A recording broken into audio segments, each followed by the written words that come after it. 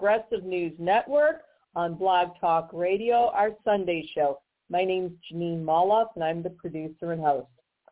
Okay, we've got actually about 2 or 3 really good stories this week. Honestly, if I didn't grade prematurely, I would already have white hair from all this nonsense going on, but let's just get started. So last week, I presented an overview of the GOP, a Republican plot, to essentially subvert the last remaining shreds of democracy and really pervert our government into a Trumpian dictatorial hell. This isn't hyperbole, it's accurate. And this is all in a plan, you can call it a white paper if you like, but it's a plan to basically infiltrate and dismantle any shred of reasonable government and take over. And it's called Project 2025. And it's sponsored by the Heritage Foundation. It's basically a 1,000-page cookbook, if you will, a legislative cookbook, and it gives detailed instructions on how to dismantle any semblance of rational government while nullifying the Bill of Rights. Now, make no mistake about this. This is a plot, a coup, a conspiracy, if you will, intended to destroy democracy itself. But this has been going on for a while. It's just now Heritage Foundation and these other crooked far-right lawyers have the right front man, namely Donald Trump, to push it ahead with his lynch mob. Now, ironically, we love to blame Trump, and let's face it, Donald Trump is, in my opinion, he's a psychopath, he's a sociopath, narcissist, an idiot. He has no conscience. You can go on down the line. But let's also realize that besides investigating, indicting, and yes, hopefully convicting and incarcerating Donald Trump, we need to go after every hate group that co-sponsored this Project 2025, as well as every attorney that bastardized their law license. When a person becomes a lawyer, they take an oath, and they are essentially, officers of the court. So when they go to do something that fundamentally seeks to tear apart democracy, yes, they're violating their oath. So Project 2025, it really sounds benign enough, but it isn't, okay? So Project 2025 is a series that we're going to have, let me back up a little bit here. Okay, Project 2025, you got this cookbook under the umbrella and sponsorship of the Heritage Foundation. Give me a minute here. And it's so incredibly dangerous. Finally, the mainstream corporate media is talking about it, all right? Keep in mind, the alternative media had been talking about it really since, I'd say this past, May, June, something like that, when word first leaked out. But it's so treacherous, so really treasonous, that here at Progressive News Network, we are actually doing a deep dive investigation. This is going to be a series on Project 2025. And we're going to look into this, you can only call it what it is, a coup, engineered by conservative lawyers that are working feverishly to overthrow democratic rule by granting would-be autocrats like Donald Trump a, get-out-of-jail-free card. So this week, our big story, I'm going to focus on the plot to use the U.S. military to attack fellow Americans under the auspices of the Insurrection Act. Now, throughout Project 2025 on PNN, even though special focus will be on Trump himself, but it will also be on the attorneys that are plotting this illegal overthrow of democracy itself, all right? So, and this is all in light of Trump's latest threats. He gave a disgusting speech on Veterans Day, no less, calling out anybody who is his enemy vermin, which is a term used by Adolf Hitler. And Trump just stated, he intends to incarcerate and murder his political opponents. And I believe when somebody shows you who they are, believe them. So that's our big story, our first story. Excuse me. Story number 2. is going to be a little shorter. It's going to focus on the sad joke that is the Supreme Court's alleged code of ethical conduct. I figure we can always all use a good laugh right now. It's so, not only did the SCOTUS, the Supreme Court, attempt to gaslight the nation using condescending language that, the public just misunderstood. No, we didn't. We understood quite well that, Clarence Thomas has been taking bribes from Harlan Crow. We understand quite well that Samuel Alito has been, also taking bribes. It's not rocket science here. So they can huff and puff, but it doesn't matter. So it's not only gaslighting, but it's condescending as hell. So then we're also going to have an editorial, okay? Now the editorial focuses on a recent decision just this past Friday coming from Judge Sarah Wallace's court. Now this was on the case that was brought by Crew, a non-for-profit, to challenge Donald Trump's right to run for or hold office ever again under the, under the claim it violates Section 3 of the 14th Amendment against insurrectionists holding office. The decision and the alleged reason it came from Judge Sarah Wallace's court, to call it asinine is an understatement, but we're going to talk about that. I know we said we were going to talk about Marjorie Taylor Greene, My Little Marjorie. We're going to skip that this week. We will have our Jackass of the Week award, and then we also have, I know I put it here. Okay. We will also have a musical ditty, if you will. It won't be Randy Rainbow. There's another group called The Founders Sing, and this one's a pretty funny one too. So with no further ado, I'm going to check our time here. Got to make sure we get this together. And on with the show. All right, so let's talk about Donald Trump's, we know he uses incendiary language, but there's a plan behind this. Those of you that think you can sit out this election because you don't like Joe Biden, I'm not a Joe Biden fan myself. That's not the point. If those of you think you're going to register your protest by refusing to vote or not voting for Joe Biden and voting for a third-party candidate, whether you're angry about the Hamas-Israel conflict or whatever, Donald Trump's not going to be any better. He's going to be a lot worse. And this is an instance where there is no time for tantrums. Donald Trump, during a second administration, to say mainstream media saying he'll be off the guardrails. That's an understatement. He intends to establish himself as a dictator, and he's receiving massive support from these dirty lawyers that are working with the Heritage Foundation. Make no mistake about it. Heritage Foundation received a $22 million gift, if you will, to pursue this Project 2025. Okay? And Project 2025, to compare it to the Nuremberg laws that Hitler established right before the Holocaust, that gave him a legal pathway to commit the crimes he did. It may not be quite the Nuremberg laws, but a lot of people don't understand how the law really works. When you have whether it's white paper or contract or whatever, if you have something like Project 25, which is a battle plan, if you will, it isn't just what the document says. It's also what it omits. It's about the very vague language that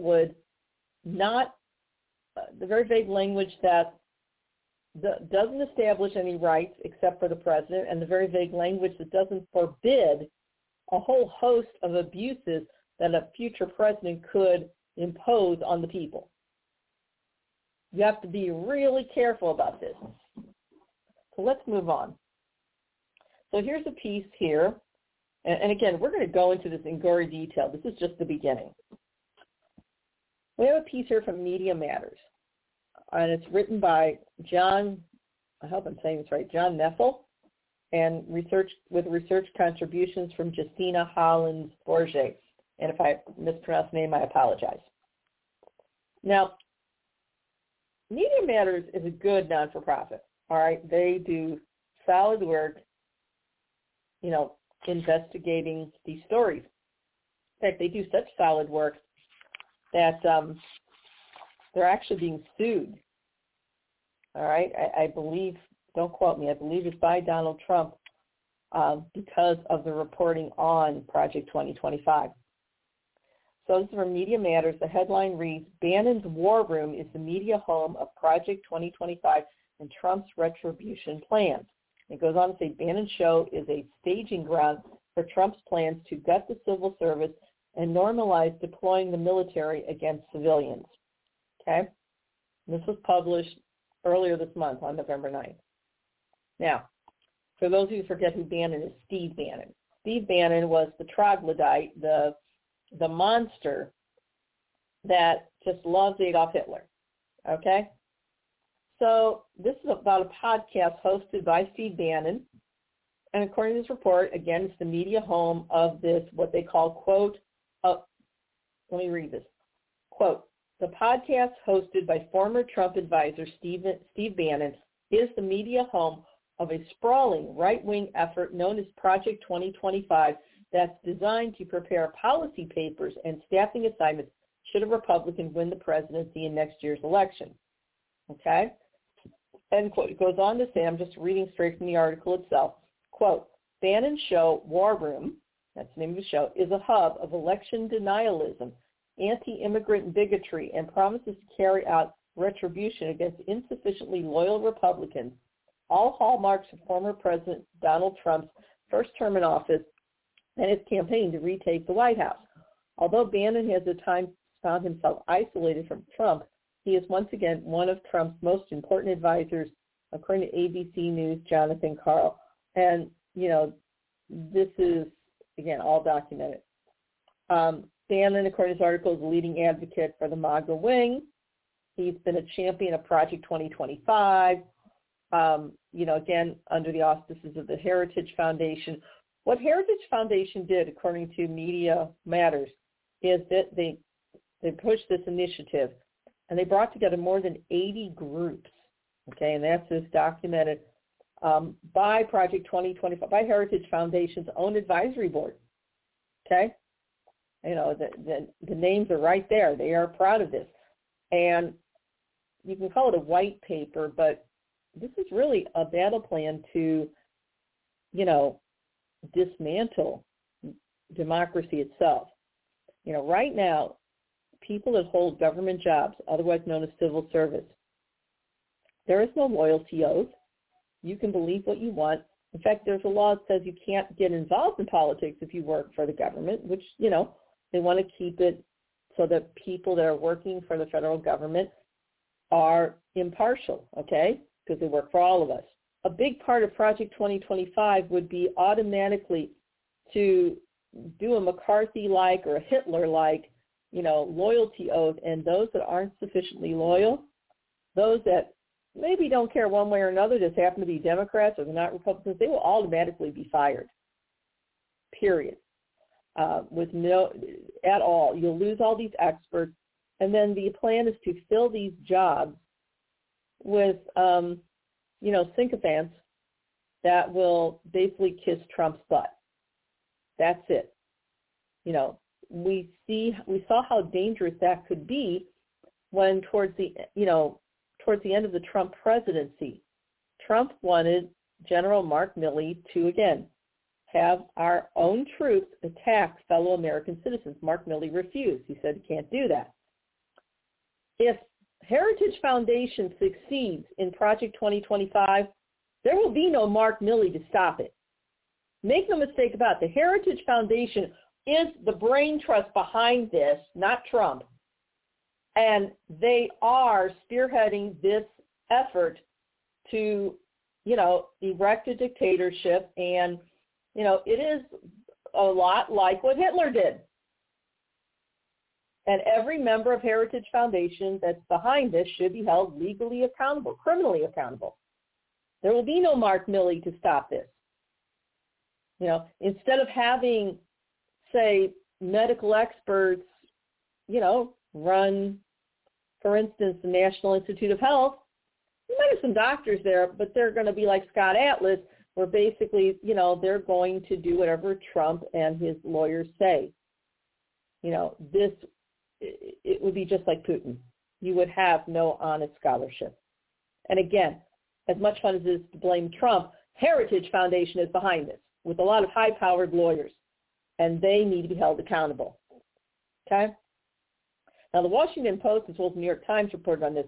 And according to the Washington Post, I'm reading again from the Media Matters piece, quote, according to the Washington Post, Trump and his allies at Project 2025 have, quote, begun mapping out specific plans for using the federal government to punish critics and opponents should he win a second term, with the former president naming individuals he wants to investigate or prosecute, and his associates drafting plans to potentially invoke the Insurrection Act on the first day in office to allow him to deploy the military against civil demonstrations, end quote. Now, we had somebody from Project 2025 and the Heritage Foundation claim that there is no mention of the Insurrection Act in the actual document. Now, I downloaded the document. I haven't read all 1,000 pages, but that claim was really not important, because even if the Insurrection Act isn't specifically mentioned in the document itself, if the document, which it does do, basically hands over essentially unlimited power to the president to control the military, to be allowed to use the military as his own private army against his critics, to suppress free speech, to suppress our constitutional rights, that's the same thing. For a lawyer from Heritage Foundation to say, well, the Insurrection Act isn't even mentioned in the document, it is asinine. Of course, so what if it's not mentioned? The power is there, and the way a president would use the military legally against fellow Americans would be to invoke the Insurrection Act. That's just the way it is. So for Heritage Foundation lawyers to say, well, the Insurrection Act's not mentioned in the document, that's a lie. No, it's not, because the document itself allows the president to attack his critics, not because they committed crime, just because they criticized him, and to use the U.S. military. And the only way you can do that legally is by invoking the Insurrection Act. That's it. That's it. Now, the Insurrection Act it's an old law, and I guess maybe it served a purpose, but it does need to be revised and upgraded to fit our times. But, Steve Bannon in his podcast War Room, he's really trying, according to his article, to normalize all of these ideas, to normalize the idea of deploying our military against fellow Americans who are peaceably protesting. He's trying to normalize weaponizing DOJ, Department of Justice, against critics. And then, quote, replacing the federal civil service with loyalist reactionaries, end quote. So, excuse me. You have to remember, the Trump camp, they keep trying to claim that these cases against Trump, you've already weaponized DOJ against him. Except it's not true. Donald Trump decided to break the law. It's not rocket science. If anyone else had taken, much less held on to top secret documents, some are so sensitive they're beyond top secret and are only allowed to be viewed by certain people with a, quote, designated need-to-know basis. And they have to go into a special room called a SCIF that's been swept for all sorts of bugging devices. If anyone else had done that just for taking it out of the SCIF, that would have been enough reason to criminally prosecute them. That's it. This is our national security. He held on to them. And then Trump tried to claim that, well, he declassified them. Well, except for one problem.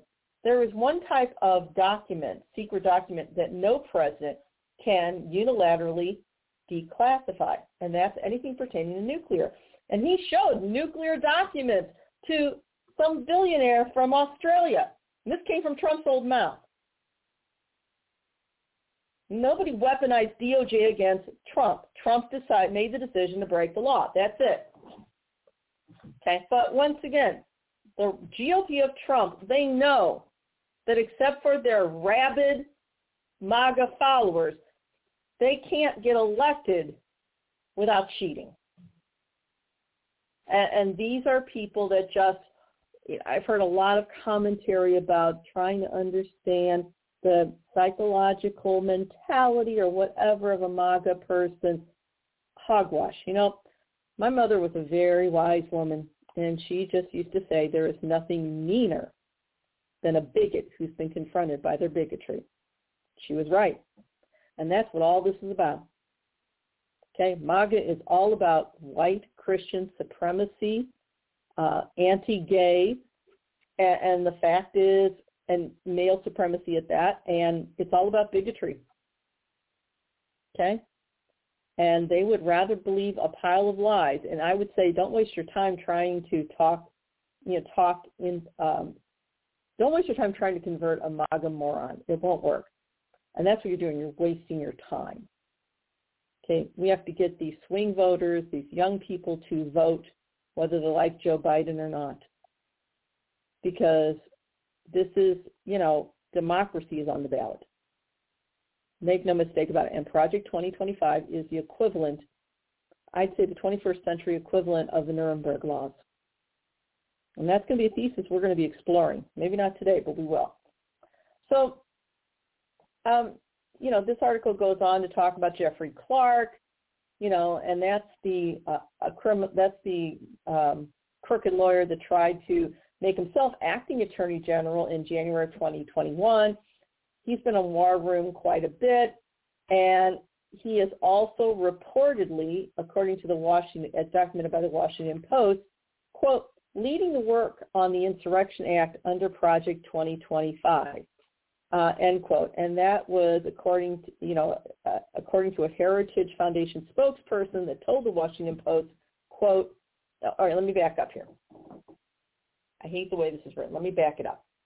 So Jeffrey Clark, according to the Washington Post, is reportedly, quote, leading the work on the Insurrection Act under Project 2025. Okay? Now, then you had, what I was trying to tell you before, there was a spokesperson from the Washington Post. Let me start again. There was a spokesperson from the Heritage Foundation that countered that statement and told the Washington Post that, quote, there are no plans within Project 2025 related to the Insurrection Act or targeting political enemies, end quote. Well, the plans don't have to be clearly stated.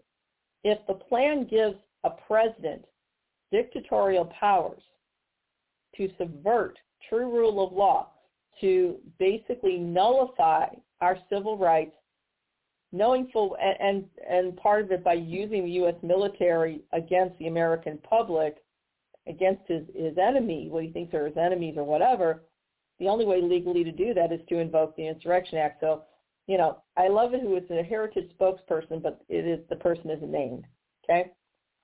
Now, Jeffrey Clark is also, widely believed, quote, to be an unindicted co-conspirator in Special Counsel Jack Smith's indictment against Trump for attempting to overturn the 2020 election. Okay? And Clark does have, according to this piece, a record of supporting the use of the military to quash dissent. It goes on to say, quote, in July, Clark appeared on War Room to explain how he had advocated for Trump to invoke the Insurrection Act in response to the racial justice protests of 2020, in summer 2020. This is all as documented by Axios. There's a direct quote here. Clark told Bannon, quote, I was actually summoned up to a meeting, to discuss how to proceed in terms of that, what I would call an insurrection, because it was happening night after night. Clark went on to say, quote, remember that former Attorney General William Barr is the one who had participated when he was Attorney General in using the Insurrection Act against the L.A. riots after the Rodney King case. Why wasn't that same aggressiveness used against the riots that were all across the country in the summer of 2020, end quote. And then Clark referred to a memo, Jeffrey Clark referred to a memo that he had written and sent to Bill Barr that included, quote, some very creative ideas about how to enforce the law against those rioters. Clark went on to say, quote, if you want to see the legal advice I gave, it's all blacked out, end quote. but he suggested that, we should deploy the military against civilian protesters. So this is going on here, all right? Now, Jeffrey Clark is, just for the record, presently a fellow at what's called the Center for Renewing America.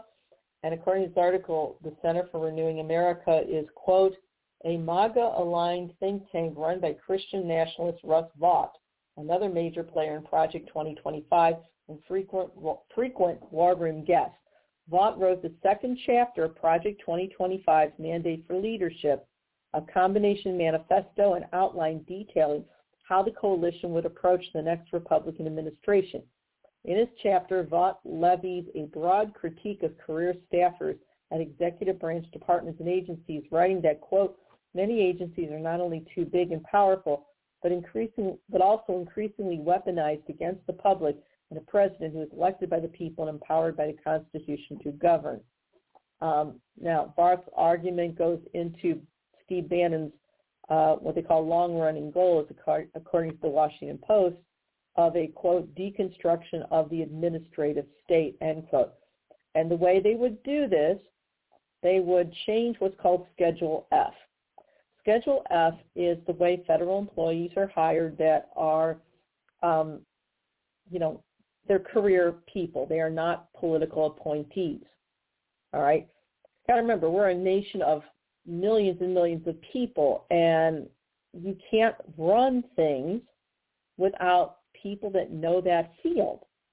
And, a lot of people don't realize, you'll see, for instance, somebody was in I think it was from Missouri, Ann Wagner, for a while there, that was U.S. Ambassador in Luxembourg. She knows nothing about diplomacy. That was an example of, political graft. We need professionals that know what they're doing, and this is a way to just destroy it. So, once again, if you have all these loyalists, you're not going to get honest governance. You're not going to get honest research. You're not going to get honest anything, because, again, it's like having a dictatorial monarch. Emperor Trump says the sky is green, so the sky must be green. And if you disagree, newsflash, you're gone. Can't run things that way. All right? So, and this is all part of it. So people like Mark Milley would be gone. So right now I'm going to check our time here. We're doing okay. So let's talk about the Insurrection Act, all right? A lot of people don't know about it, and I think you should. So this is a piece that explains the Insurrection Act, and it's from the Brennan Center for Justice. Now, the Brennan Center for Justice, just to let you know, I'm reading straight from their site, quote, the Brennan Center for Justice is a nonpartisan law and policy institute. We strive to uphold the values of democracy, yada, yada, yada. Okay, well, here's the thing. They have, a staff and a board of directors. They're attorneys. They know what they're doing. And the Brennan Center is affiliated and works with New York University Law School, both faculties and students. All right? I just wanted you to know it's not something I'm pulling out of the air. So this is a piece, and it was written by Joseph Nunn about the Insurrection Act Explained. So Joseph Nunn is counsel, which is another word for an attorney or a lawyer, liberty and national security. So Joseph Nunn, I'm reading from this, is counsel, in other words, attorney, in the Brennan Center's Liberty and National Security Program. He focuses on issues surrounding the domestic activities of the U.S. military, including martial law and the Insurrection Act. This man's an expert on it. His work advances policies that allow the president to respond to emergencies without sacrificing the separation of powers or Americans' constitutional rights. Nunn is also the author of the Brennan Center report, Martial Law in the United States, 2020, and he writes and comments for media outlets and online forums such as Slate, The Hill, and Just Security. He's a graduate of the University of Chicago Law School and Tulane University.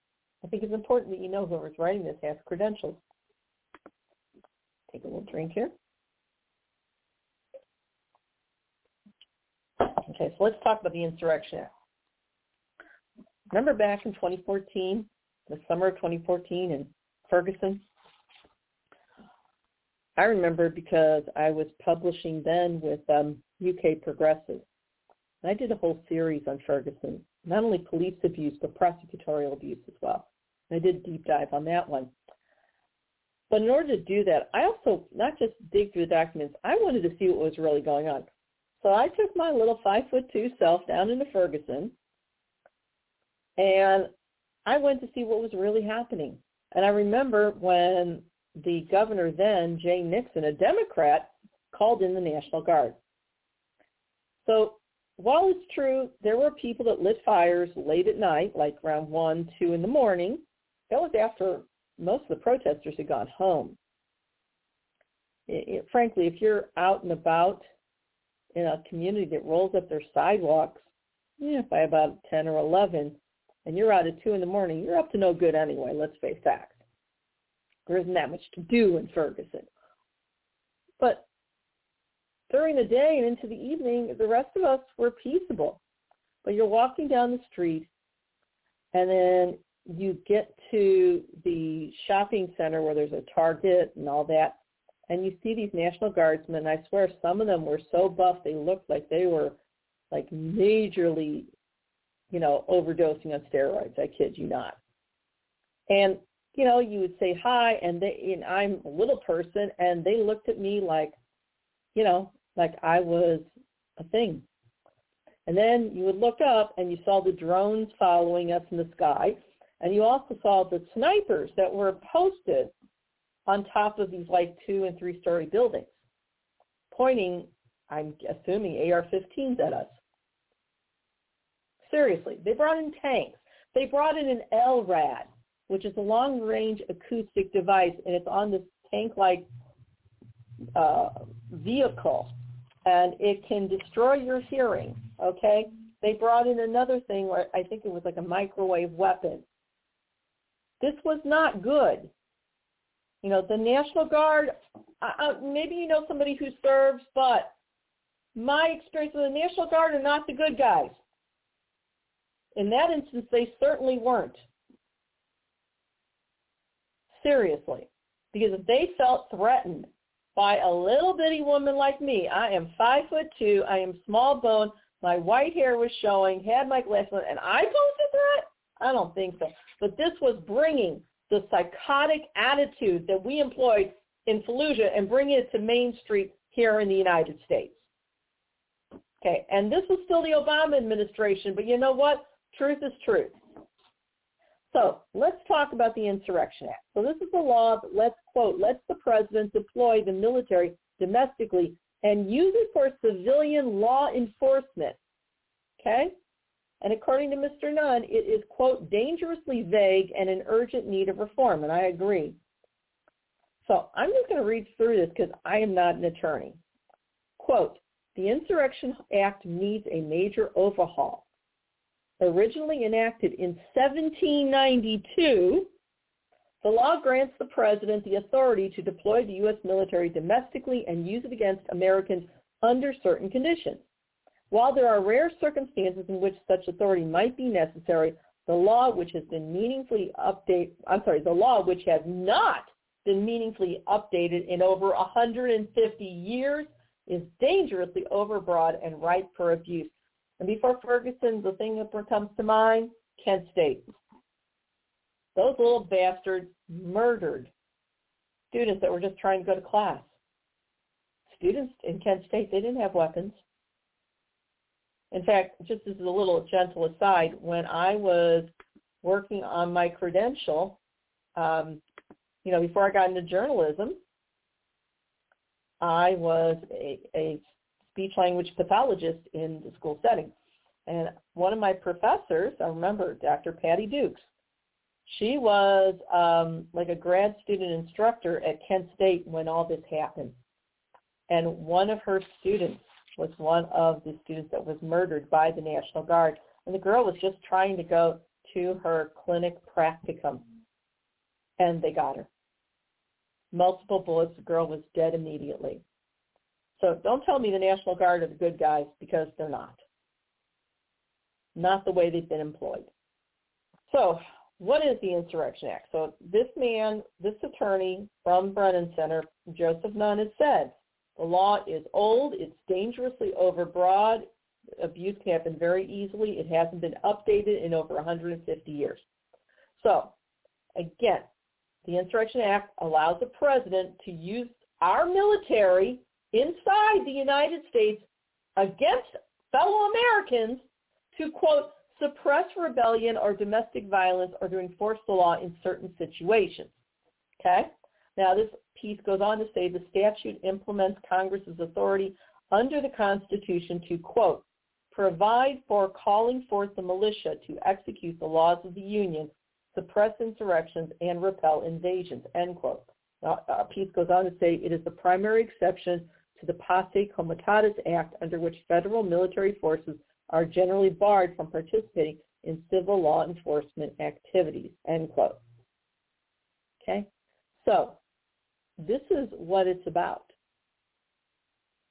You know, any of you have loved ones or friends that are in the military, especially in the National Guard, you need to start having some serious conversations with them and let them know, if God forbid Trump gets in office, if you fire on fellow Americans, you don't have family or friends anymore. You are dead to us.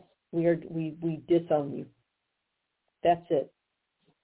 They have to make a choice. Okay, so Posse Comitatus is basically saying that, you know, you can't use it. The Posse Comitatus Act, and again, it's another piece by Joseph Nunn, basically, for most part, prevents a president from using the military as a domestic police force. Okay? All right? So, and that's what this is about. The Posse Comitatus Act was passed in 1878 after Reconstruction ended and white supremacists came to political power. Now, though the law, you know, Congress wanted to make sure the federal military wouldn't be used to, you know, interfere as these white bigots were establishing Jim Crow in what used to be the Confederacy. Okay? But the Posse Comitatus Act is just one sentence, and here's what it says, quote, whoever, except in cases and under circumstances expressly authorized by the Constitution or Act of Congress, willfully uses any part of the Army or the Air Force as a Posse Comitatus or otherwise to execute the laws shall be fined under this title or imprisoned not more than 2 years or both. Okay. It's basically saying the president can't use the military against fellow Americans as a police force. Okay? Even though, ironically, it was set up to protect, you know, racist bigots. All right? Now, you have to realize something else about all of this. Everywhere there is a dictatorship, the leader, whether it's a president or prime minister or emperor, whatever, they have a private army. Put bluntly, a militarized police force, whatever we're going to call it, that they can attack their enemies. There is no true rule of law. Hitler had one. And this is what this goddamn Project 2025, yes, from Heritage Foundation, may they rot in hell. That is what they want to do. They may not actually mention the Insurrection Act, but they're demanding that a president and officers of the president chooses that have to be loyal only to him can use whatever, including the military, to attack anyone the president says you can attack.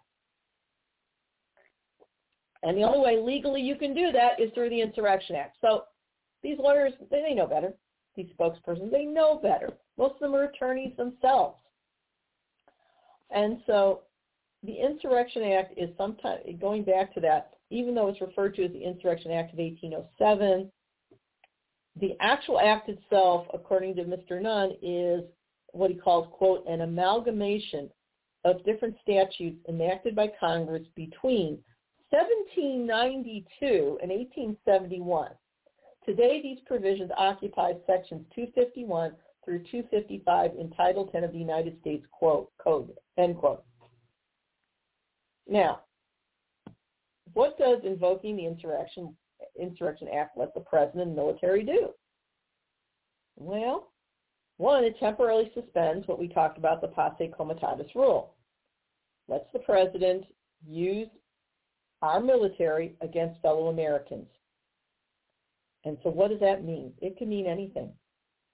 According to this article, it says, quote, that might involve soldiers doing anything from enforcing a federal court order to suppressing an uprising against the government, end quote.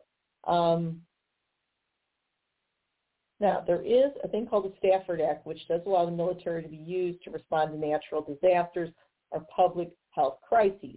And that's what Joe Biden, I think, tried to do. And that's when they actually are there to help. But this isn't what it is. Okay? So let's look at when a president can invoke the Insurrection Act, because this piece here on the Insurrection Act from Brennan Center was written in 2022. Obviously, under Project 2025, they just want to give a blank check to Donald Trump. That's it. Okay, make no mistake about it.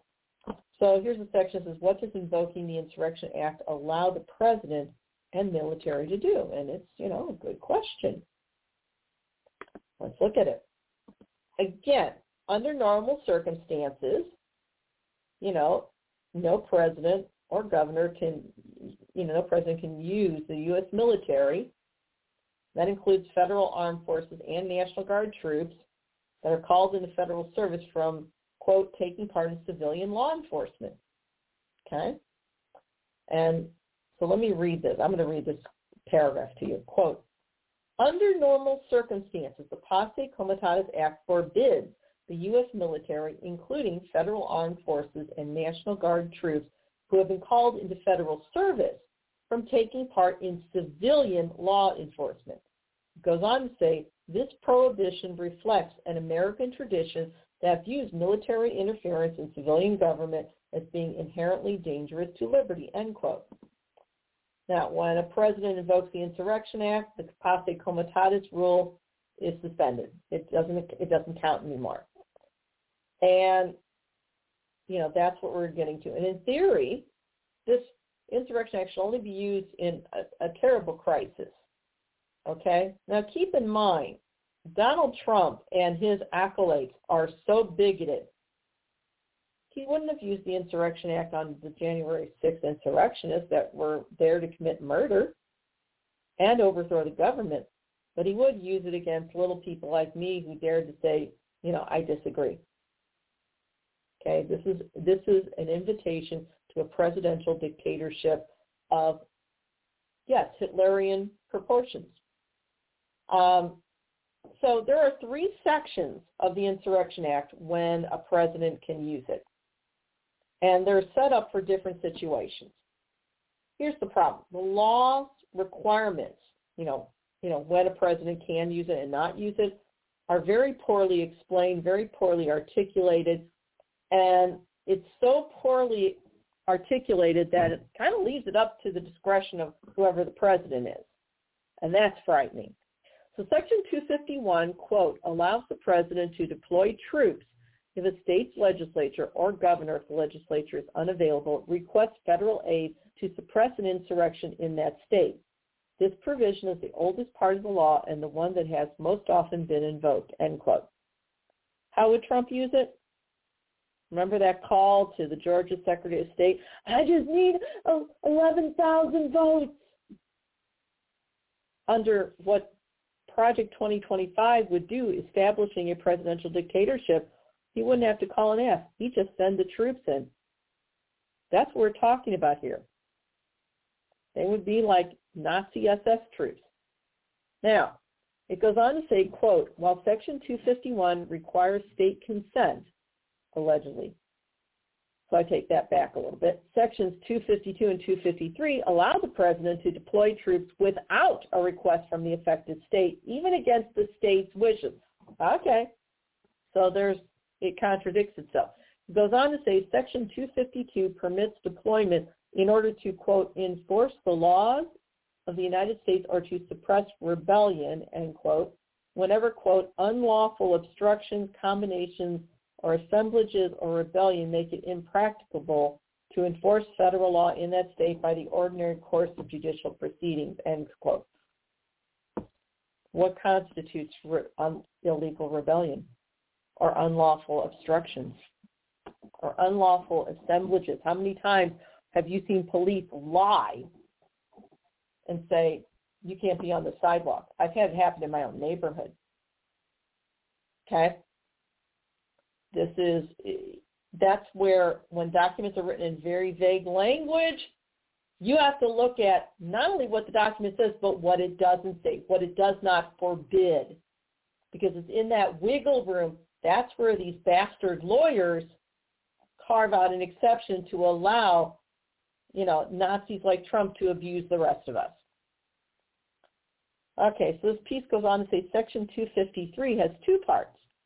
The first, and I'm reading directly from this quote, the first allows the president to use the military in a state to suppress, quote, any insurrection, domestic violence, unlawful combination or conspiracy, quote, so hinders the execution of the laws, end quote, that any portion of the state's inhabitants are deprived of a constitutional right and state authorities are unable or unwilling to protect that right.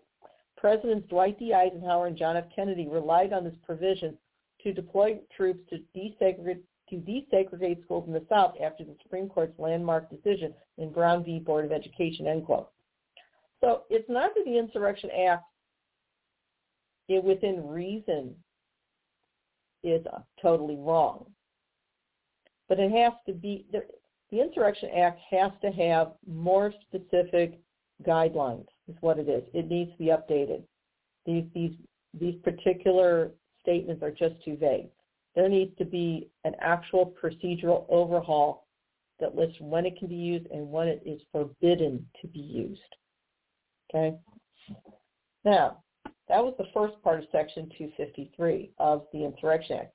It goes on to say, quote, the second part of Section 253 permits the president to deploy troops to suppress, quote, any insurrection, domestic violence, unlawful combination or conspiracy in a state that, quote, opposes or obstructs the execution of the laws of the United States or impedes the course of justice under those laws, end quote. And Joseph Nunn goes on to say, quote, this provision is so bafflingly broad that it cannot possibly mean what it says, or else it authorizes the president to use the military against any two people conspiring to break federal law, end quote. And I think it's exactly what it does. And then the next part of this, the next part of this discussion about the Insurrection Act is the question, quote, who decides when conditions for deployment have been met? It's a good question. It goes on to say, quote, nothing in the text of the Insurrection Act defines these following terms: insurrection, rebellion, domestic violence, or any of the other key terms used in setting forth the prerequisites for deployment. It goes on to say, quote, absent statutory guidance, the Supreme Court decided early on that this question is for the president alone to decide. This is scary. Let me read that sentence again. This is the question, who decides when the Insurrection Act can be used? Quote, absent statutory guidance, in other words, without the law specifically stating anything, the Supreme Court decided early on that this question is for the president alone to decide, end quote. And then Nunn goes on to cite a case, Martin v. Mott, that was decided in 1827. And in that, the court ruled, quote, that the authority to decide whether an exigency requiring the militia to be called out has arisen belongs exclusively to the president, and his decision is conclusive upon all other persons. That's so effing dangerous, I can't believe it. Now, there was another Supreme Court case that's mentioned here called Sterling v. Constantine, and it was decided in 1932, okay, so 90-something years ago. It goes on to say, quote, however, this precedent might prevent judges from second-guessing whether the president is allowed to invoke the Insurrection Act in response to a given situation. The Supreme Court clarified in Sterling v. Constantine that courts may still review the lawfulness of the military's actions once deployed. In other words, federal troops are not free to violate other laws or trample on constitutional rights just because the president has invoked the Insurrection Act, end quote. And that all sounds lovely except for one thing. Once the troops have come in and murdered people and terrorized the public, snipers on top of buildings, the damage has already been done. Those lives lost to Kent State aren't going to be brought back because the court can review whether or not what the military did was lawful. Okay. Now, the next question is invoking the Insurrection Act the same as declaring martial law? According to the article, no. The Insurrection Act does not authorize martial law. Okay? And it goes on to say, quote, the term martial law has no established definition. Okay? And I'm going to stop here for a second. That's scary because martial law should have not only an established definition, but specific criterion that must be met.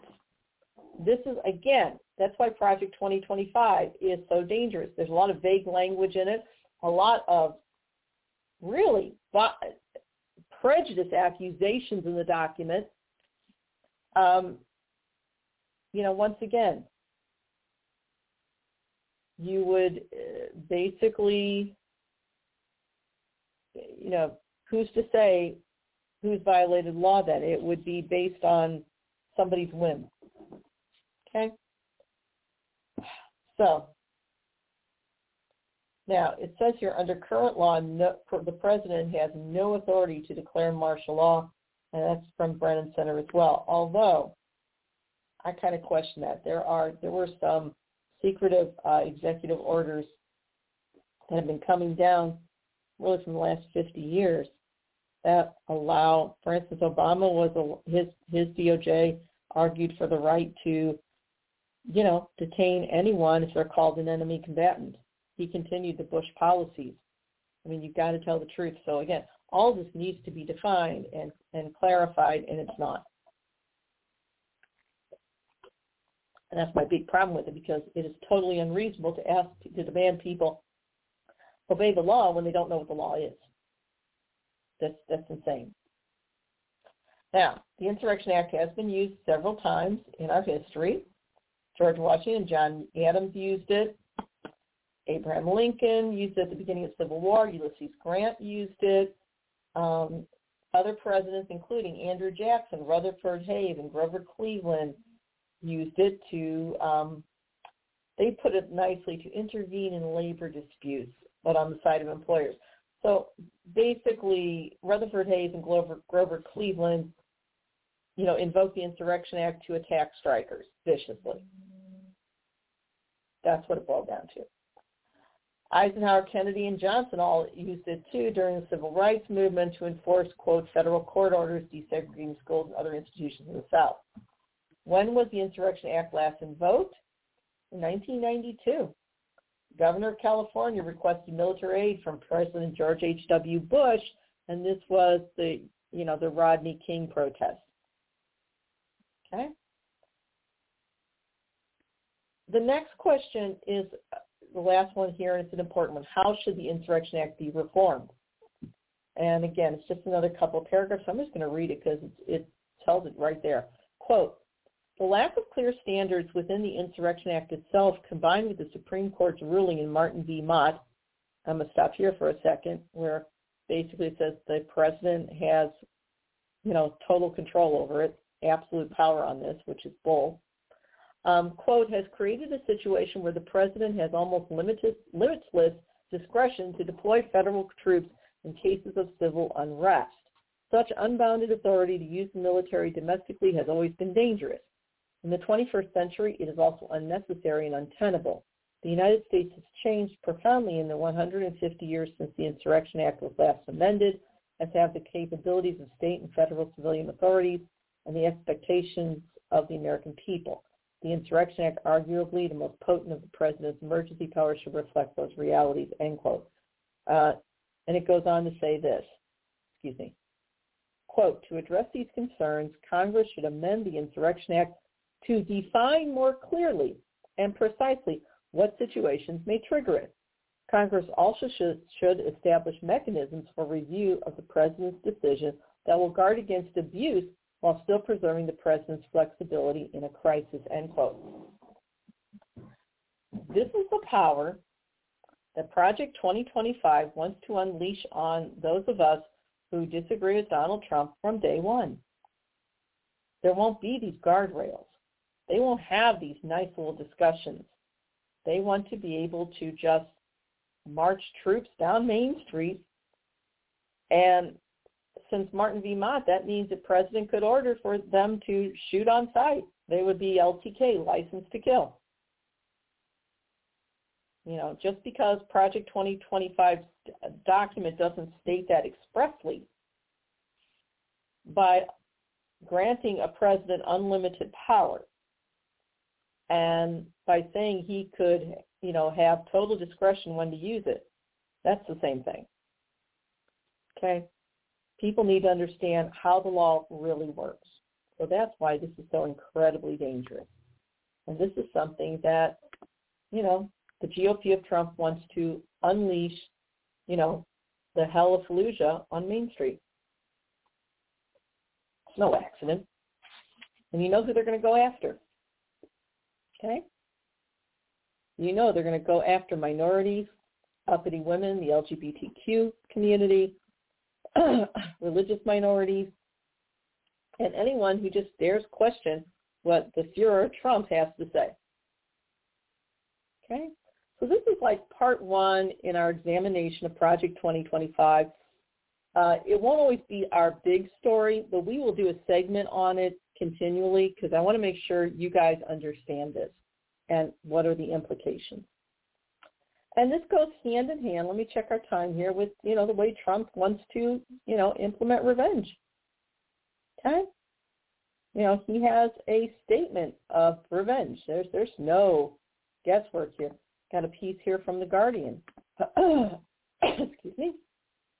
And this is from a couple weeks ago. All right? The Guardian is a British newspaper. This is a piece written by Sam Levine. The headline is, Trump suggests he would use FBI to go after political rivals if elected in 2024. Trump said, if I happen to be president and I see somebody doing well and beating me very badly, I say go down and indict them. Okay? And Trump made the comments during an interview with the television network, Spanish language television network, Univision. The host was Enrique Acevedo. And this is as documented by, okay, it was on YouTube. My bad. We tried Sorry about that. Sorry about that. And so the host of the Univision program said, quote, you say they've weaponized the Justice Department, they weaponized the FBI. Would you do the same if reelected? And Trump said, quote, they've already done it. But if they want to follow through on this, yeah, it could certainly happen in reverse. They've released the genie out of the box. Okay? And Trump goes on to say, when you're president and you've done a good job and you're popular, you don't go after them so you can win an election. They've done indictments in order to win an election. They call it weaponization. But, yeah, they have done something that allows the next party, I mean, if I happen to be president, I see somebody who's doing well and beating me very badly, I say go down and indict them. Mostly they would be out of business. They'd be out of the election, end quote. So we don't need to go into this in gory detail. Trump has promised retribution. He has told his, again, rabid, frothing followers that this will be the final battle. Okay, make no mistake about it. These people despise democracy. And they despise democracy, the average Trumper, because, again, they want to move things back to, if not the 1950s, maybe the 1920s, where only white Christian males have any rights. And they want to be able to abuse the rest of us with legal impunity. So if you have friends or family and they pull this crap, well, they're MAGA, but they're nice people. No, they're not like the bad ones. Yeah, they are. They're just letting someone else do their dirty work for them. Make no mistake about it. Okay? So let's go back here. Again, checking our time. Okay, I'm going to take a little break here, and I will be back in a second.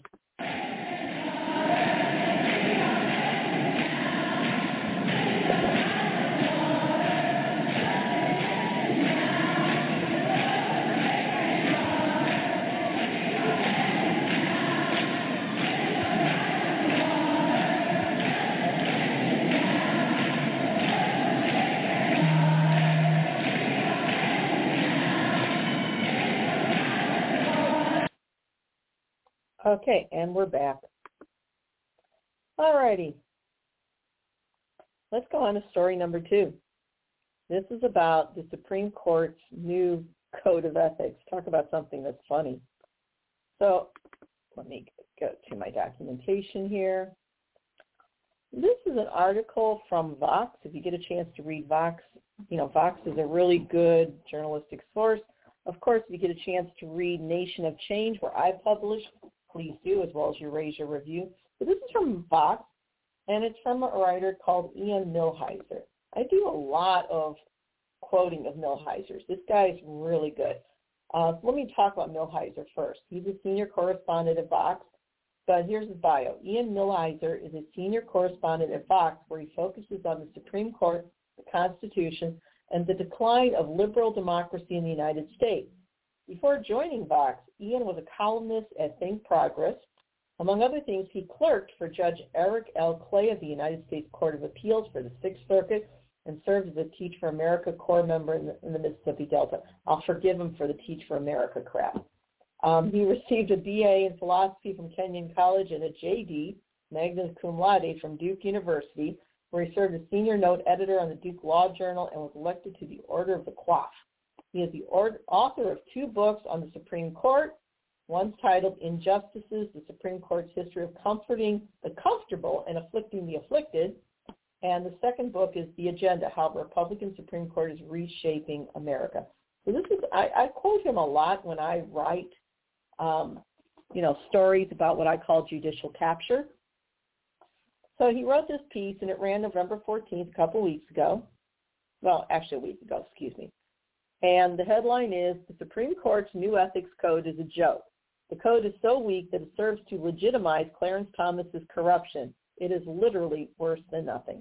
It really is. It's condescending as hell, all right? Monday the 13th, I think it was, Supreme Court released this new code of conduct. And it was supposed to address, ethical principles, go to Supreme Court justices claim they've always followed, okay? But they also argued that, quote, the only reason such a code is necessary is because the court's critics don't understand how things actually work. Okay, that's the condescending part. Now, this is the first time in history that the Supreme Court, has published even a hint of a formal ethics code. You have to understand, every other court has an alleged ethics code. Now, do they always follow it? No.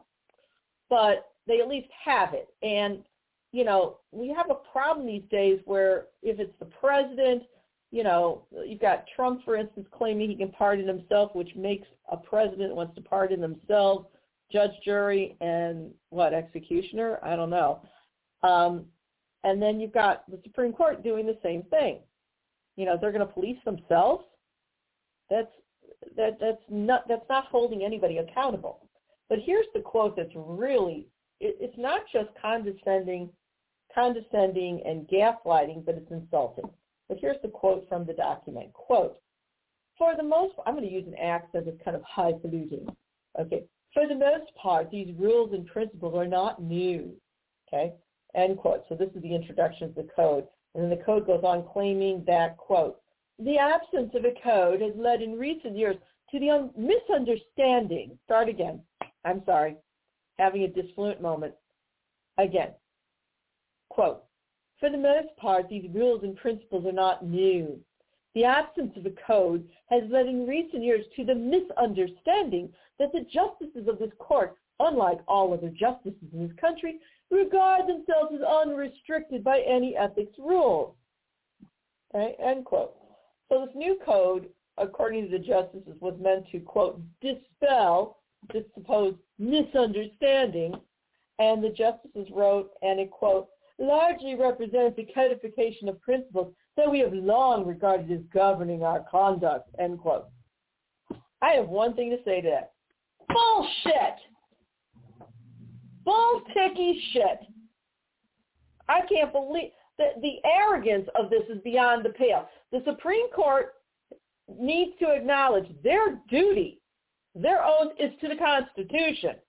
The same for a president is to the Constitution. The same for members of Congress.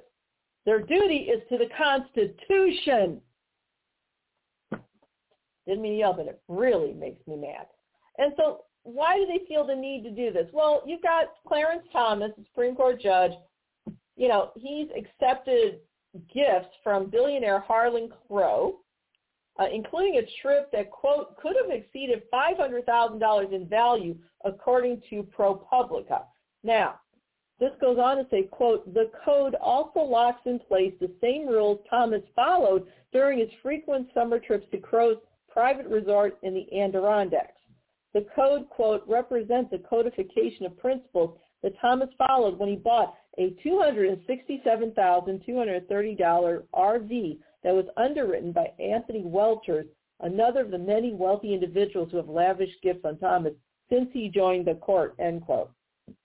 Now, according to ProPublica, these gifts include the following, quote, at least 38 destination vacations, including a previously unreported voyage on a yacht around the Bahamas, 26 private jet flights, plus an additional 8 by helicopter, a dozen VIP passes to professional and college sporting events, typically perched in the skybox, 2 stays at luxury resorts in Florida and Jamaica, and 1 standing invitation to an uber-exclusive golf club overlooking the Atlantic coast, end quote. Now, this code goes on to say that it seeks to dispel any impression that the justices, quote, regard themselves as unrestricted by any ethics rules. And according to Millhiser, the author of this article, he thinks that this particular part may have been created when Justice Samuel Alito, quote, accepted a $100,000 private jet flight to Alaska from Republican billionaire Paul Singer, where Alito stayed in a fishing lodge that ordinarily charges more than $1,000 a day to guests, and where Alito was reportedly served wine that cost more than $1,000 a bottle, end quote. Damn, that must be some damn fine hooch to cost $1,000 for one single bottle. Good Lord. You can see why people are mocking this. And then the Supreme Court had the gall to literally call the public stupid because, you know, it's not that the justices, some of the justices were doing things that could be construed as influence peddling, okay, because it is, in my opinion. But the public's too stupid. We misunderstood. No, we didn't misunderstand anything, okay? So this is what we're talking about, this blatant insult to all of us. The thing is this. Let me go on here. So it goes on to say, quote, the new code, which again, by its own explicit terms, largely seeks to put in writing the same rules that these justices followed when they accepted luxury gifts from major Republican Party donors. In other words, it's the same nonsense, non-rules that let them influence peddle, that let these justices sell their influence. Basically, these justices accepted bribes, put bluntly. It goes on to say, quote, it is also almost entirely unenforceable. Quote, if a litigant or one of the more than 300 million Americans governed by the Supreme Court believes that one of the justices is violating the newly written down rules, there is no mechanism to enforce those rules against the justice, end quote. In fact, it goes on to say, quote, indeed, the code is sometimes quite explicit about the fact that most of it has no enforcement mechanism. While it contains about 3 pages of rules governing when a justice must recuse themselves from a case. In other words, if a justice recuses themselves, they say, I can't judge this case because I have a conflict of interest somewhere. For example, an official commentary attached to the code states that, quote, individual justices rather than the court decide recusal issues, end quote. So if a justice decides to hear a case that the code says they should not hear, nothing happens because each individual justice is a final word. So in other words, when the code is saying that, quote, individual justices rather than the court decide recusal issues,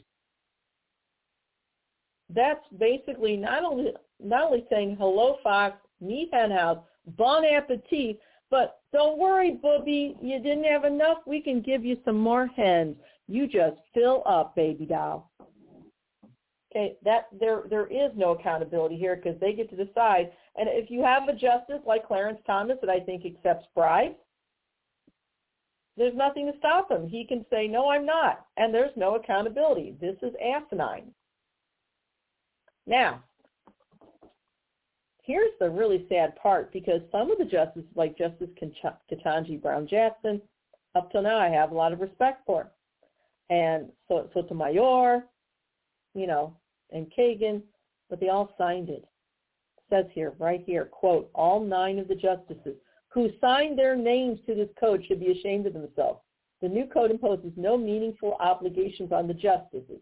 It explicitly disclaims any desire to do so. It accuses the court's critics, again, of misunderstanding the justice's past behavior when it really isn't hard to understand the ethical implications of taking a $500,000 gift from a major political donor. And so the new rules do nothing whatsoever to limit Thomas's corrupt behavior. Now, it's a 15-page document. It has 3 parts. And we can go into it more, but we're running low on time. We will talk about it again, but I wanted you to, let me check the time here. I wanted you, to get a feeling for this. It really is asinine. We will probably do a story in more detail about this, but I wanted you to, to get this. Now, this is, there are, well, let me back up a little bit. There are a few things here. So, for instance, the new rules do have a provision limiting gift acceptance, but the provision on the surface looks like it has some pretty strong limits on the justices. Quote, the official commentary in the rules clarifies that this provision does not actually do anything to change the status quo. So it says here, quote, briefly, the new rules state that a justice should, quote, should comply with the restrictions on acceptance of gifts and the prohibition on solicitation of gifts set forth in the Judicial Conference regulations on gifts now in effect, end quote. If taken seriously, that would be a very significant restriction indeed, because the Judicial Conference regulations on gifts state that judges are, quote, not permitted to accept a gift from anyone whose interests may be substantially affected by the performance or non-performance of the judge's official duties. This judge is supposed to be impartial, impartial referees, basically. Okay? But it's really superficial. Keep in mind, the Supreme Court has the power to overrule any decision by Congress or President. These justices are unelected. They have a lifetime job if they want it. You could argue that all Americans have interests that could be substantially affected.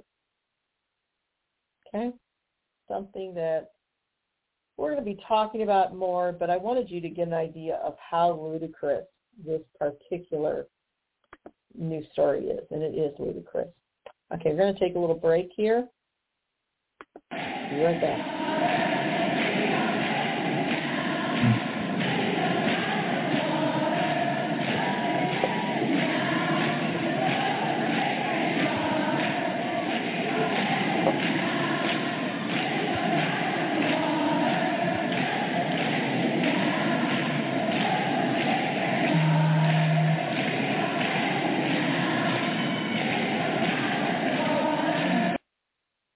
And we're back.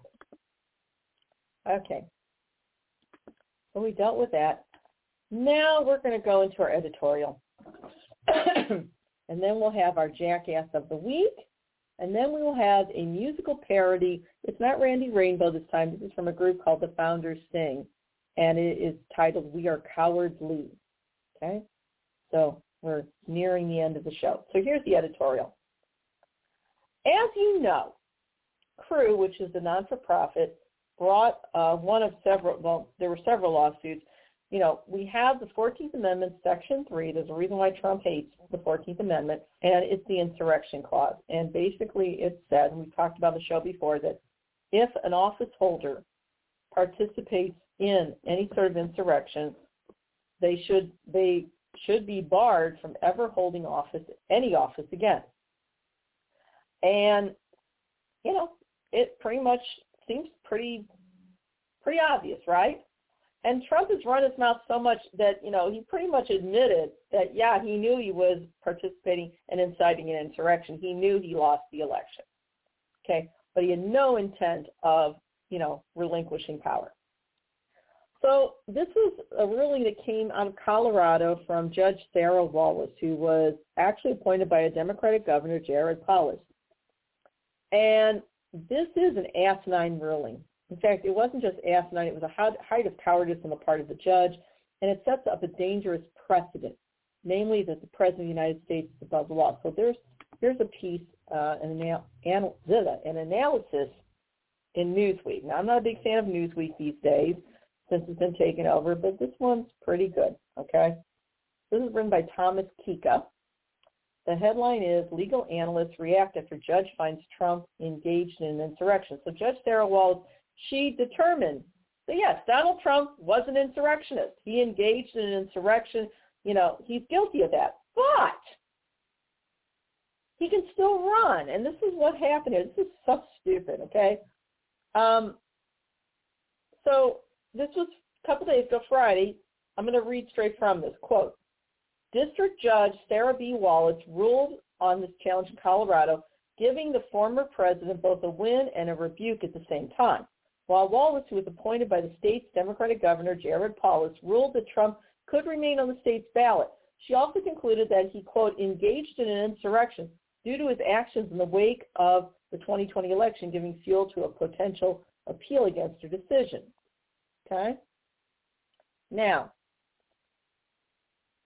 the judge, you know, basically what she said is this.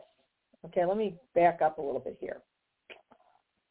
They said you can't remove him from the ballot under Section 3 of the 14th Amendment because, which would disqualify him from seeking elected office, because, yes, he committed insurrection, but the amendment doesn't specifically list the president as an office holder. I kid you not. Now, this is really just, it gets juicy. So here, I'm going to go to this. Give me a second here. Section 3 of the 14th Amendment. Okay. It's the disqualification clause. Let's see. And it just specifically says the following. Let's see. Well, wait a minute. Give me a second. I lost it. Hold on. Okay, here it is. Section 3, 14th Amendment, disqualification from holding office. This is what it actually says. Quote, no person shall be a senator or representative in Congress or elector of president and vice president or hold any office, civil or military, under the United States or under any state who having previously taken an oath as a member of Congress or as an officer of the United States or as a member of any state legislature or as an executive or judicial officer of any state to support the Constitution of the United States shall have engaged in insurrection or rebellion against the same or given aid or comfort to the enemies thereof, but Congress may, by a vote of 2/3 of each house, remove such disability. Now, what Judge Wallace said is, yeah, Donald Trump committed insurrection, but this doesn't specifically list the president. So even though he was president of the United States, he wasn't an actual office holder. So he can still be listed. He can still run. I kid you not. Okay, and the danger in that ruling, there are some that are saying, well, you know, she just set him up for an appeals court to strike down her, you know, her judgment. But my fear is that this is the exact theory that Trump's lawyers were pushing, including through the Heritage Foundation, where they were saying, no, the president doesn't count under Section 3 of the 14th Amendment because it's not specifically listed. Now, you talk about using the letter of the law to undermine what the law should be, which is a statement of principles of fair play. And I don't believe Judge Wallace is that stupid. I think she's that cowardly. I don't know if Trump's, rabid lynch mob threatened her or what, but this particular judgment on her part is beyond the pale. This should have been an easy slam dunk, and I'm not the only one saying it. Constitutional scholars such as J. Michael Littig, who is very much a Republican, and Professor Lawrence Tribe, very much a Democrat, have said the same thing I'm saying.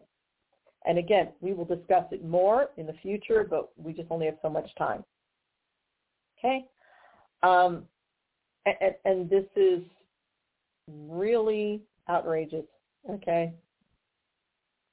Just, she said he's guilty of insurrection, but because Section 3 of the 14th Amendment didn't read like a grocery list listing the president specifically, it doesn't count for him. Okay? That type of lack of logic is like saying, a German Shepherd is a type of dog. Okay? Dogs have 4 legs and a tail. Now, let me back up. It's like saying, basically, beagles are dogs. Pit bulls are dogs. Poodles are dogs. But a German Shepherd is different. It's not the same as the others, so it's not a dog. It doesn't work that way. Okay? So, there were, one of the responses came from J. Michael, and I love it, in his Twitter account. And Judge Littig, again, major conservative, but he's honest. Okay? I don't have to agree with the man politically, but he's honest. And he called this ruling out of asinine as well. Littig wrote the following, quote, "It is unfathomable as a matter of constitutional interpretation that the President of the United States is not in office under the United States." Okay? End quote. And keep in mind, Littig was an advisor to Vice President Mike Pence, ironically, and he wrote this Friday. Littig went on to say, quote, "It is even more constitutionally unfathomable, if that's possible, that the former president did not take an oath to support the Constitution of the United States within the meaning of Section 3 when he took the presidential oath to preserve, protect, and defend the Constitution of the United States." Now, later on, Judge Littig added the following, quote, "The Constitution is not a suicide pact with America's democracy." Bang. I agree totally. I'm going to read it again. Littig wrote, quote, "The Constitution is not a suicide pact with America's democracy. Indeed, it is the very contrary in this instance. It is plain that the entire purpose of Section 3, confirmed by its literal text, is to disqualify any person who, having taken an oath to support the Constitution, engages in an insurrection or rebellion against the Constitution. The former president did exactly that when he attempted to overturn the 2020 election and remain in office in rebellious violation of the Constitution's executive vesting clause, which prescribes the 4-year term of the presidency," end quote. Okay? He's right. Now, Lawrence Tribe, who is a constitutional scholar at a little place called Harvard University Law School, also criticized Judge Wallace's ruling and wrote the following, quote, "Judge Wallace held that anyone but a former president who did what she found Trump did, take an oath to the Constitution and then break that oath by engaging in a violent insurrection, could never again run for any public office. So much for nobody being above the law," end quote. So I agree. George Conway, Kellyanne's former husband, and again, another conservative, but he's telling the truth. He wrote, quote, "You mean you think it seems odd that the drafters of the 14th Amendment would have decided that an insurrectionist should hold no federal office other than the presidency? Or that the president is not an officer of the United States under a constitution that explicitly refers to the presidency as an office?" Okay? End quote. All right. Conservative legal analyst Jonathan Turley, here he is a conservative, wrote the following, quote, "While I'm a critic of Trump's speech and actions on that day, I still believe the court is completely wrong on the First Amendment. It is common for political leaders to call for protests at the federal or state capitals when controversial legislation or actions being taken. Indeed, in past elections, Democratic members also protested elections and challenged electoral votes in Congress. It's true. Turley continues, quote, the fact is that Trump never actually called for violence or a riot. Rather, he urged his supporters to march on the Capitol to express opposition. Okay, so I got that wrong. I didn't read this particular portion in advance. I apologize. So Turley is defending it, okay? But, Turley is trying to claim that, Trump is just encouraging his followers to express their opinions. Most of us don't use free speech toting an AR-15, though. Okay? So, once again, you've got J. Michael Ledig as well as Lawrence Tribe calling out Judge Wallace's asinine ruling, and it is asinine. Okay? Wanted you to know about that. Okay? All righty. So now we have the Jackass of the Week Award.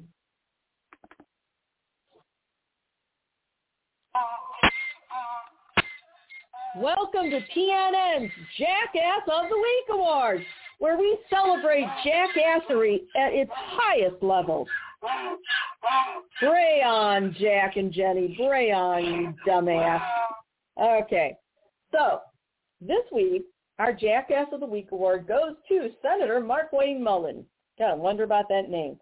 This guy, he was in, I think it was a committee. The committee chair was Bernie Sanders. And this guy, he was a former, mixed martial arts champion, all right? And he's built like an ape. He really is. And, which is fine if you like that kind of stuff. But anyway, he got into it with the witness who was a Teamsters leader. And apparently these two men have a history. In which case, Markwayne Mullin stood up, you want to take me on right now? You want to take me on? Let's throw down. And the Teamsters guy's going, bring it.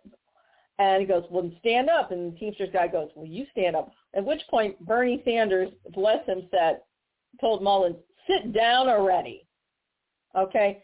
I mean, the embarrassment, just the idea, these people are just getting violent. Now, if it had been me, and again, I'm a little person. I'm 5'2". I don't even know if I'm still that. And I'm a little bitty woman. And, I did call Mullin's office and say, well, okay, you don't like libs. I'm a lib. So if I come and question you, are you going to want to throw down with my little 5'2" self at 64 years old? Because I would have just said, hold that thought, and I would have filmed him, and then I would have pressed criminal charges against Senator Mullins. That's all. Because, a lot of these politicians, they think that they have qualified immunity against anything, and they don't. They have qualified immunity from civil charges. They don't have qualified immunity from criminal charges. So if he decides he's going to attack someone, yeah, jackass can go to jail. So for excellence in jackassery, Senator Markwayne Mullins wins our Jackass of the Week Award. Bray on, Markwayne. Bray on. You never sounded more intelligent. There you go. All righty. So now we have one more thing tonight. Give me a little drink here. Hope you learned something. We're going to move on now. This is a musical parody. I wish you could see the actual video itself. I am toying with the idea of turning the podcast into a video podcast. Not that I like being photographed. I hate it. But there's things you could see more directly. But it'll take a while. So this is a musical parody. Normally we use Randy Rainbow, who I think is brilliant. But this one is from a group called the Founders Sing, and it's to the tune. Remember the old tune, We Are Family, bum, bum, bum, bum. Well, this is We Are Cowardly. And in the picture you see Nikki Haley, Chris Christie, Ramaswamy, DeSantis, who else? All the contenders, Tim Scott, And they're all being led, you can see the back of the head, Donald Trump in cartoon form. So I hope you enjoy it.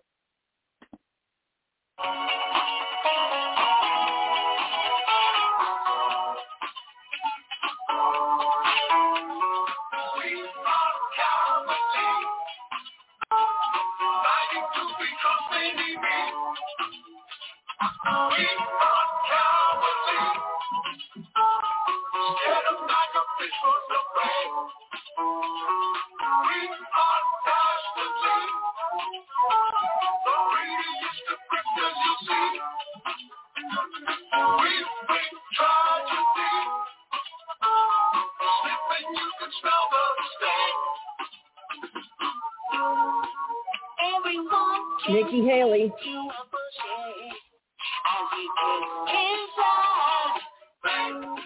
Vivek.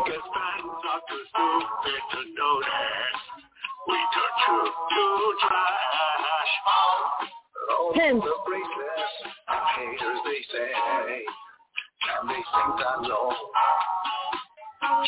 Tim Scott.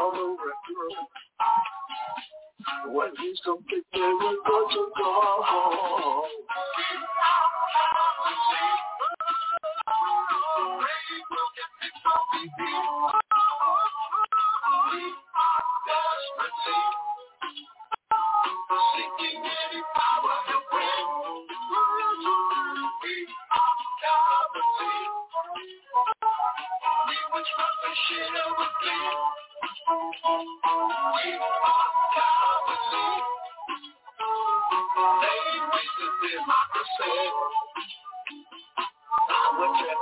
DeSantis.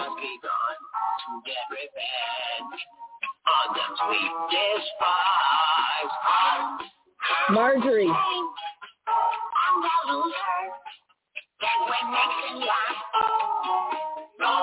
We don't get their checks if we break the laws, cause they're just for fools. McCarthy. I have to pawn all of your magic jewels.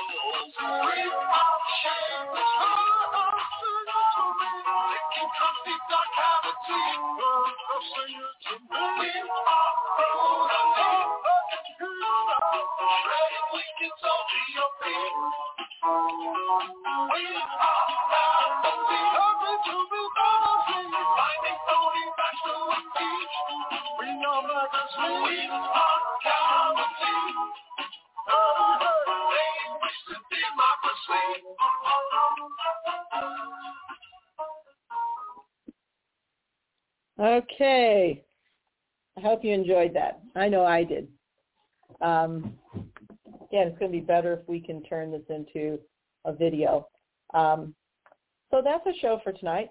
It is the first segment of our series on Project 2025, where we talked in some more detail about not only the plans to illegally use the Insurrection Act against peaceable protesters or anyone who dares to just disagree with His Majesty Donald Trump, but what the Insurrection Act is, why it has problems, and we're going to continue. We're going to tap into that nonstop. Now, we won't necessarily have a big story on Project 2025 every single time, but we will have a segment.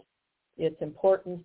You need to understand that Heritage Foundation, in conjunction with like 80 different groups that call themselves conservatives that aren't, these are radical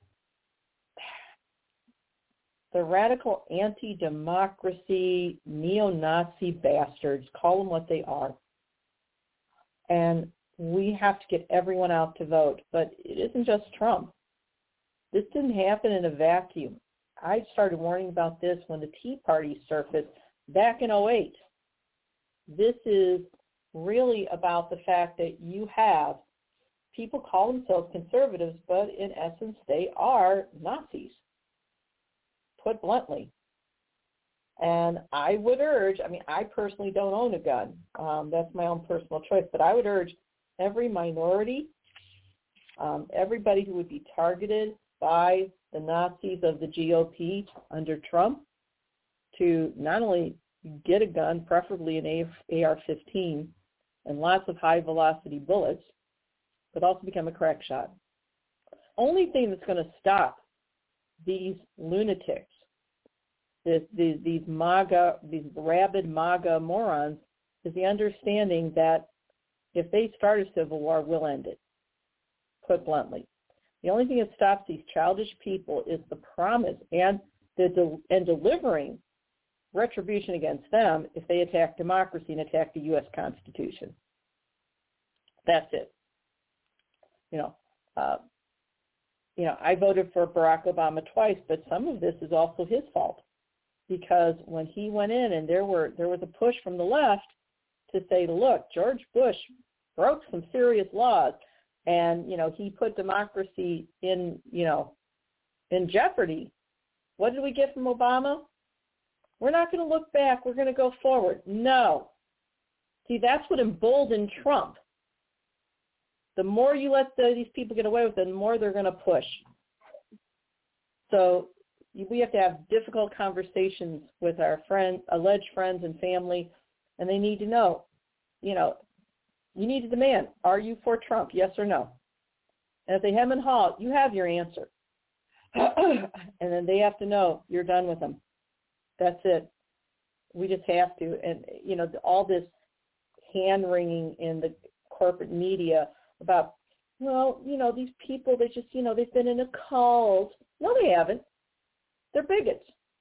They're not in a cult. Maybe they have cult-like conditions, but the fact is they're bigots. That's it. They're adults, and I believe in holding adults responsible for their actions. So I'm not going to listen to that crap. So I hope you learned something from it. Please tune in. We're going to be talking more in different segments about Project 2025. This is a blueprint for establishing a presidential dictatorship, and you need to tell everybody you know.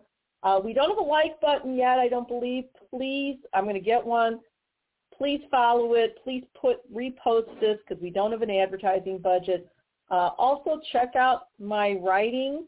All you have to do is Google my name, Jeanine Molloff, and my writing, not only my old writing on Huffington Post and some others, but also more up-to-date writing, both on Nation of Change and Eurasia Review.